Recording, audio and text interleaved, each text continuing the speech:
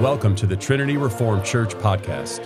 To find out more, check out our website at trinityreformedkirk.com. That's trinityreformedkirk.com. Today's sermon text comes from Mark chapter 14, verses 43 through 65. Mark chapter 14, verses 43 through 65.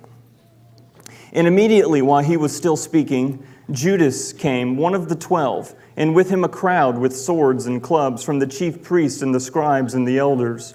Now the betrayer had given them a sign, saying, "The one I will kiss is the man. Seize him and lead him away under guard."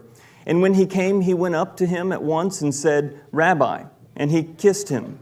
And they laid hands on him and seized him. But one of those who stood by drew his sword and struck the servant of the high priest and cut off his ear.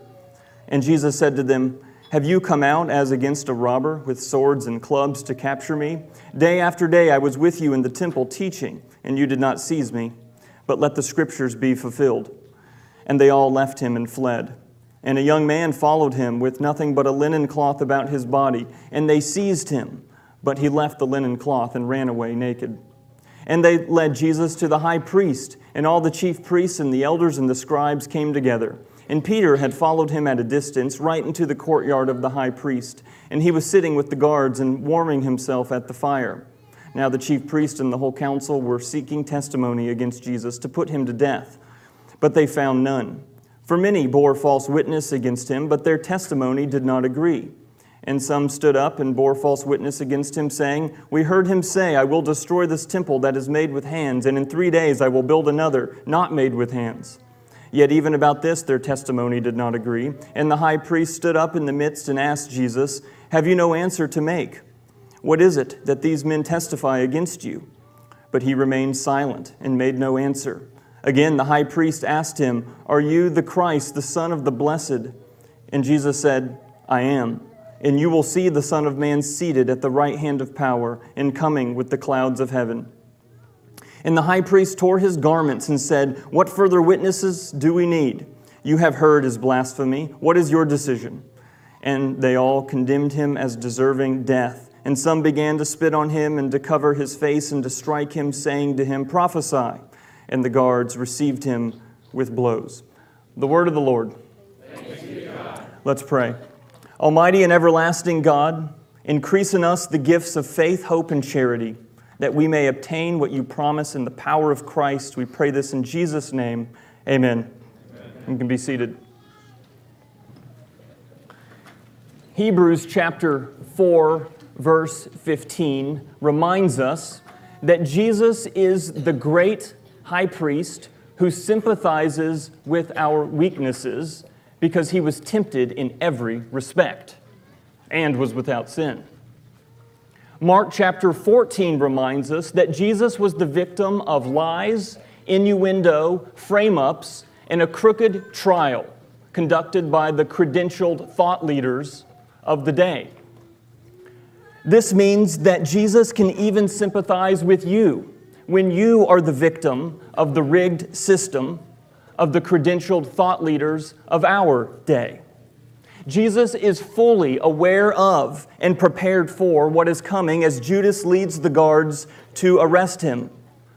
The crowd arrives and Judas directs them to Jesus with a kiss. Peter cuts off the ear of the high priest's servant, but Jesus tells everyone there's no need for all the drama. They could have arrested Jesus any day in the temple if they'd not been afraid of the people's reaction. But let the scriptures be fulfilled, it says in verse 49.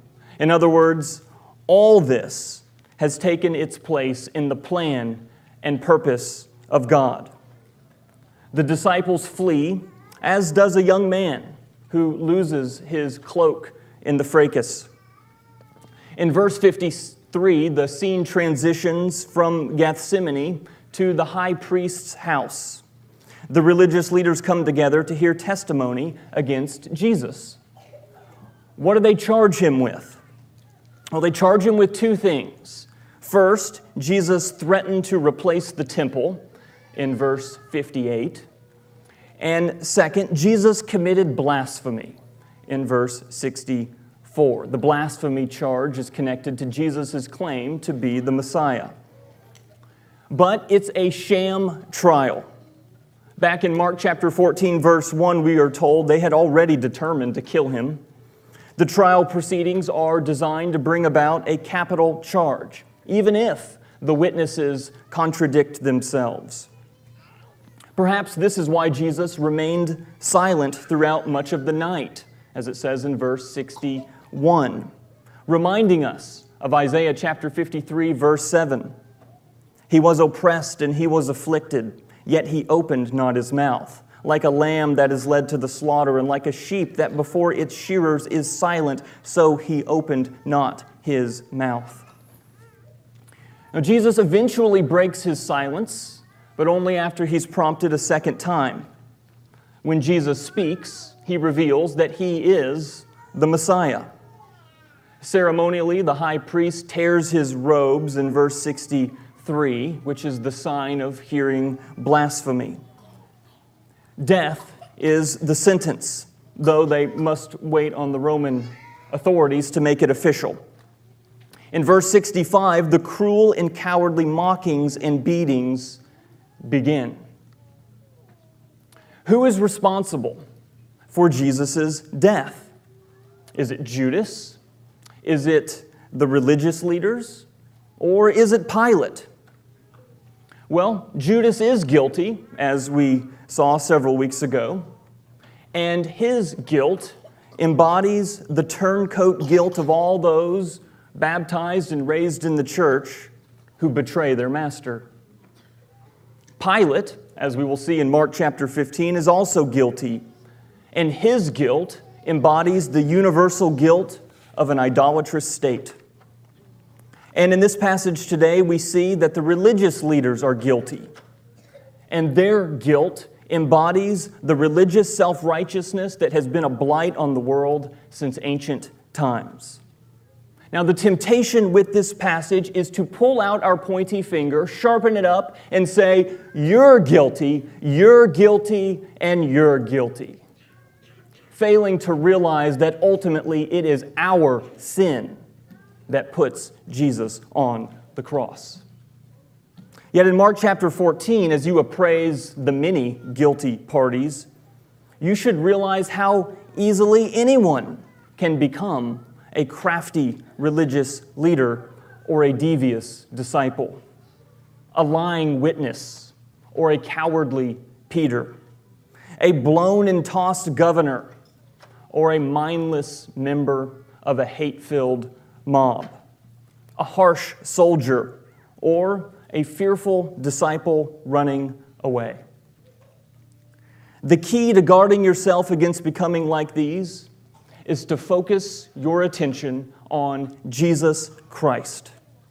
The many characters of Mark chapter 14 come and go, but keep your attention on Jesus Christ, on who He is and what He does. And in particular, notice three things about Christ in this passage. First, notice that Christ defends your honor. Christ defends your honor. As it relates to the incident with Peter cutting off the guard's ear and Jesus healing the man's ear, as recorded in John chapter 18, and then Jesus telling Peter to put away the sword, this shows us that we do not defend Jesus Christ with violence. Christianity is not an honor religion like Islam is. And in this way, there is a distinction between Christianity and Islam. And not just a distinction in historical tradition and theology, which of course there are many significant distinctions. But there is also a distinction between Christianity and Islam in the fact that Islam is an honor religion and Christianity is not. Muslims believe it is part of their sacred duty and devotion to defend the moral honor of the Prophet Muhammad. That is the reason why when Western media or Western artists or movies are derogatory or insulting towards Islam or the Quran or Muhammad, they sometimes respond with violence. Why? Because in their minds, they are defending the honor of their religion. In contrast, Christianity does not do this. When Peter uses a sword to cut off the man's ear, Jesus tells Peter in Matthew chapter 26, verse 52, "Put your sword back in its place." Jesus' words in Mark chapter 14, verses 48 and 49, mean that they all should have realized that he's not going to offer violent resistance. Jesus here forbids the transformation of Christianity into something we defend with the sword. Why does Jesus forbid the disciples from fighting for him and stopping the arrest? Well, there's two reasons, which really are the same reason. The first reason, Jesus says in Mark chapter 14, verse 21, "The Son of Man goes as it is written." In other words, Jesus must be arrested. He must be tried by a kangaroo court, and he must die on a cross, and then he must be raised from the dead. All of this is happening as it is written. And this leads to the second reason Jesus forbids the disciples from fighting for him and stopping his arrest. Because Jesus turns our dishonor into honor. In this trial, in this arrest, in this crucifixion, Jesus is turning your dishonor into honor. He turns your guilt and your unworthiness into righteousness and forgiveness. And so we don't defend his honor, he defends our honor. Just like we don't wash his feet, but he washes our feet, so too, we don't defend his honor. He, in this moment, is defending our honor. Jesus dies on a cross where he will bear our dishonor, where he will bear our shame. He is not afraid of dishonor in terms of taking on the guilt of the sin of his people. Jesus is despised and rejected by men. In the resurrection, when the Father raises Jesus Christ bodily and physically from the grave, Jesus is vindicated. And he is vindicated further in his elevation, in his ascension, and the fact that he's now seated at the right hand of God the Father Almighty. Philippians chapter 2, reflecting on the ministry of Jesus, says that Christ emptied himself of heavenly honor in order to come to earth and save us through his death, through his dishonor. A substitutionary atonement in which he bore our dishonor and was willing on the cross to forfeit his honor in obedience to the Father and out of love for you. In this way, by faith in Christ, you are saved from the guilt of the punishment of the sins that have earned you wrath. And you are made new creatures in Christ, designed to live in the new heavens and the new earth. And so what does all this mean for the Christian life now? Well, Jesus says in Luke chapter 6, verse 22, "Blessed are you when people hate you, and when they exclude you, and revile you, and spurn your name as evil, on account of the Son of Man." And so, blessed are you when people hate you and dishonor you. It's not your job to defend Christ's honor. It's your job as Christians to preach Christ crucified, raised from the dead, our Savior and Lord, and to live out this resurrection truth day by day. While this will invite dishonor from the world, remember that Christ takes all of that dishonorment, Christ takes all of that revilement and all of that hate onto his shoulders and sets you free. And so, what does Jesus do for you? Well, first, Jesus Christ defends your honor. Second thing we see in this passage is Jesus Christ vindicates your message. I'm talking to the church now. Jesus Christ vindicates your message, the message of the gospel that belongs to the church. So picking up now in verse 61. Again, the high priest asked him, "Are you the Christ, the Son of the Blessed?" And Jesus said, "I am, and you will see the Son of Man seated at the right hand of power and coming with the clouds of heaven." So the high priest asks him if he's the Messiah. And Jesus' response links him to the glorified Son of Man figure from Daniel chapter 7, verses 13 and 14. The coming with the clouds of heaven language is also based on Daniel chapter 7. This, as we saw back in Mark chapter 13, refers to the coming destruction of the temple, which occurs in AD 70.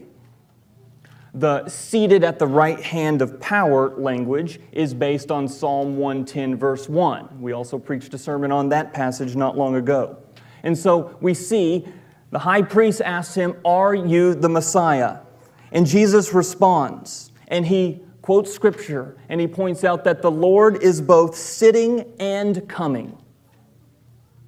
You will see him seated, and you will see him coming.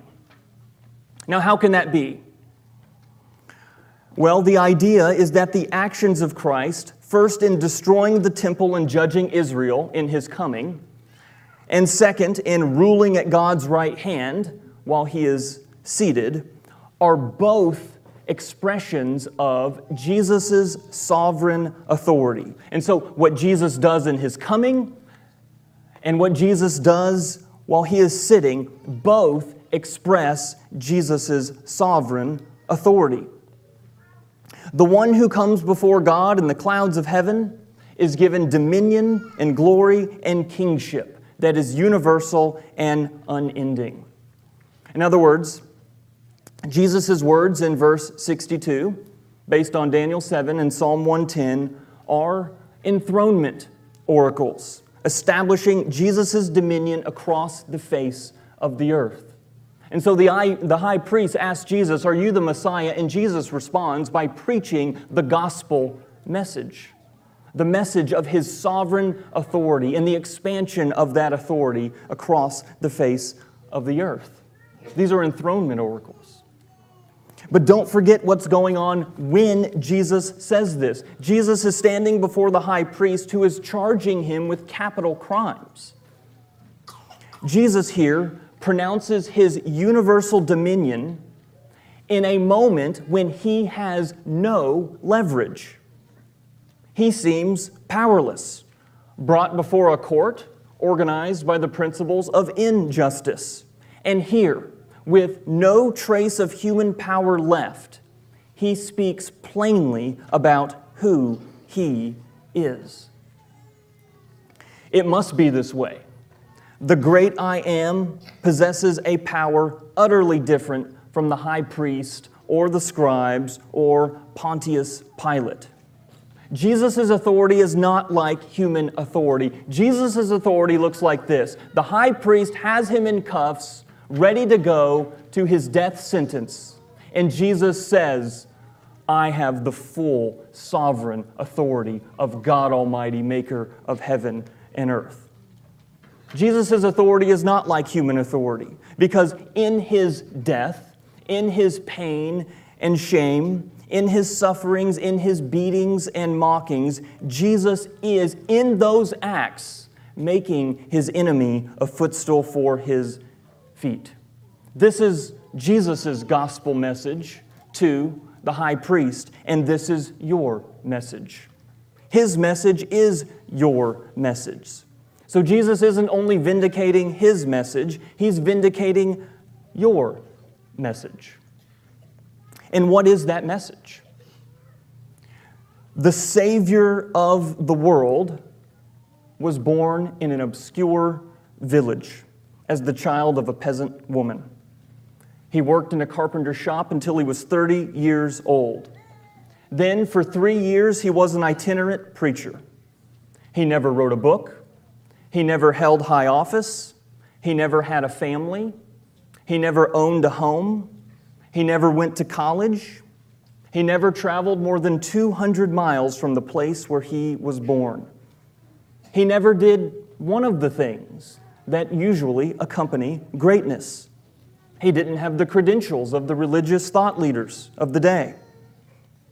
He is 33 years old when the teeth of a corrupt system turn against him. His friends run away. He is nailed to a cross between two thieves.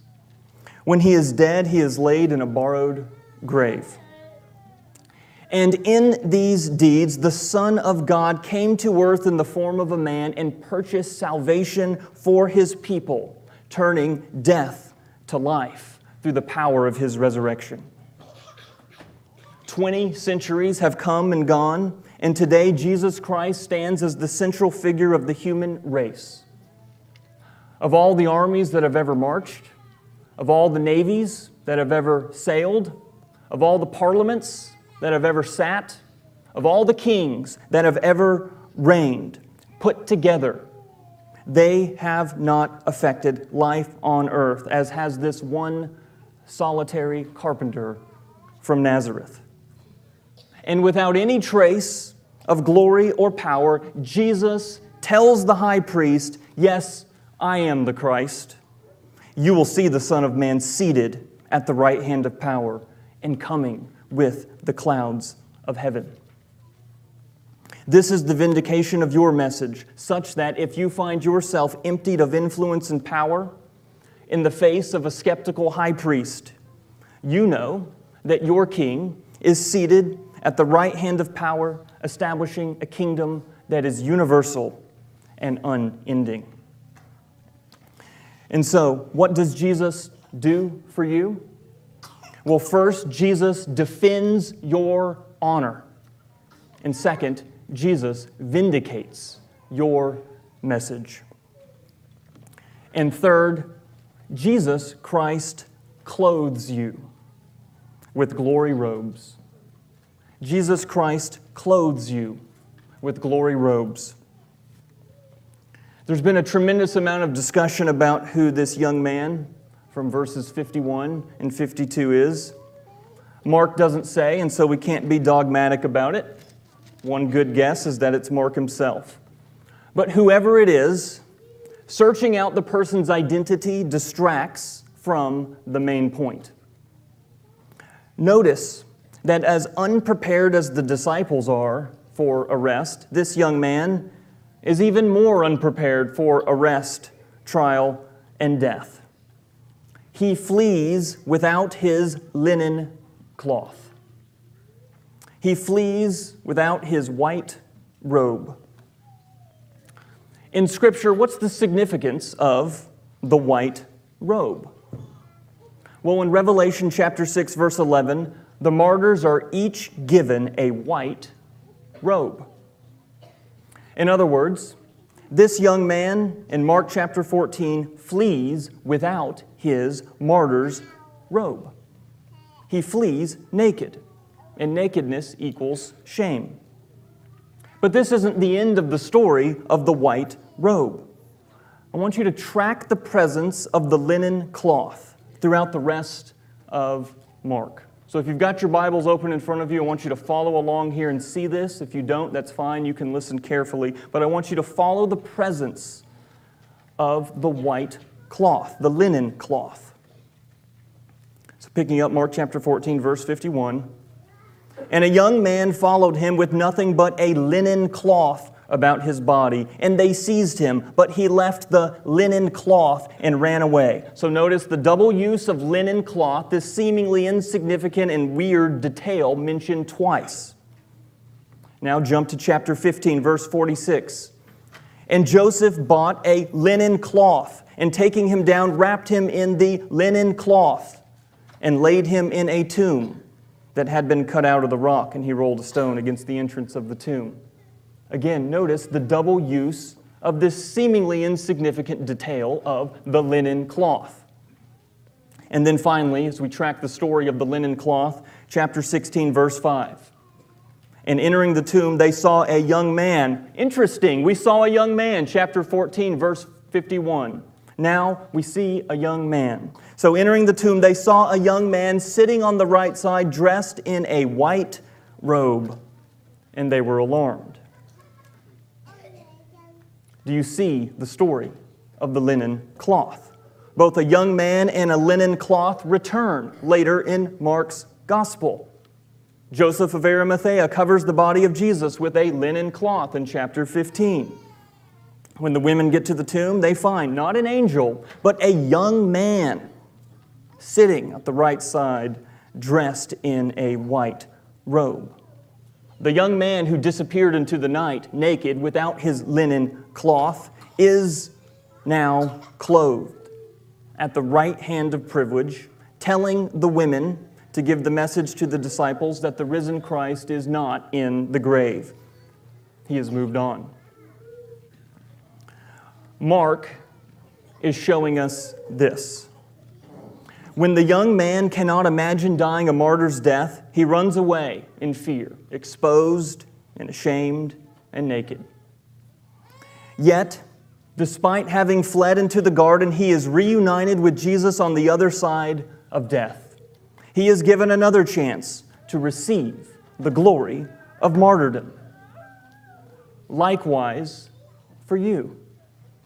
You must learn the lesson of the linen cloth.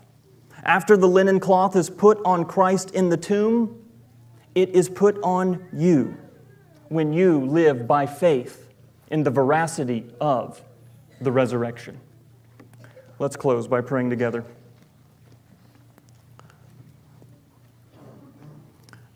Heavenly Father, we thank you for Jesus Christ, criminal in the eyes of men, Savior to the world. He has forgiven our iniquities, healed our diseases, and redeemed our lives from destruction. Uphold us by the power of the Spirit. We pray this in Jesus' name. Amen. Thanks for listening.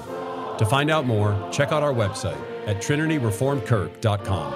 That's trinityreformedkirk.com.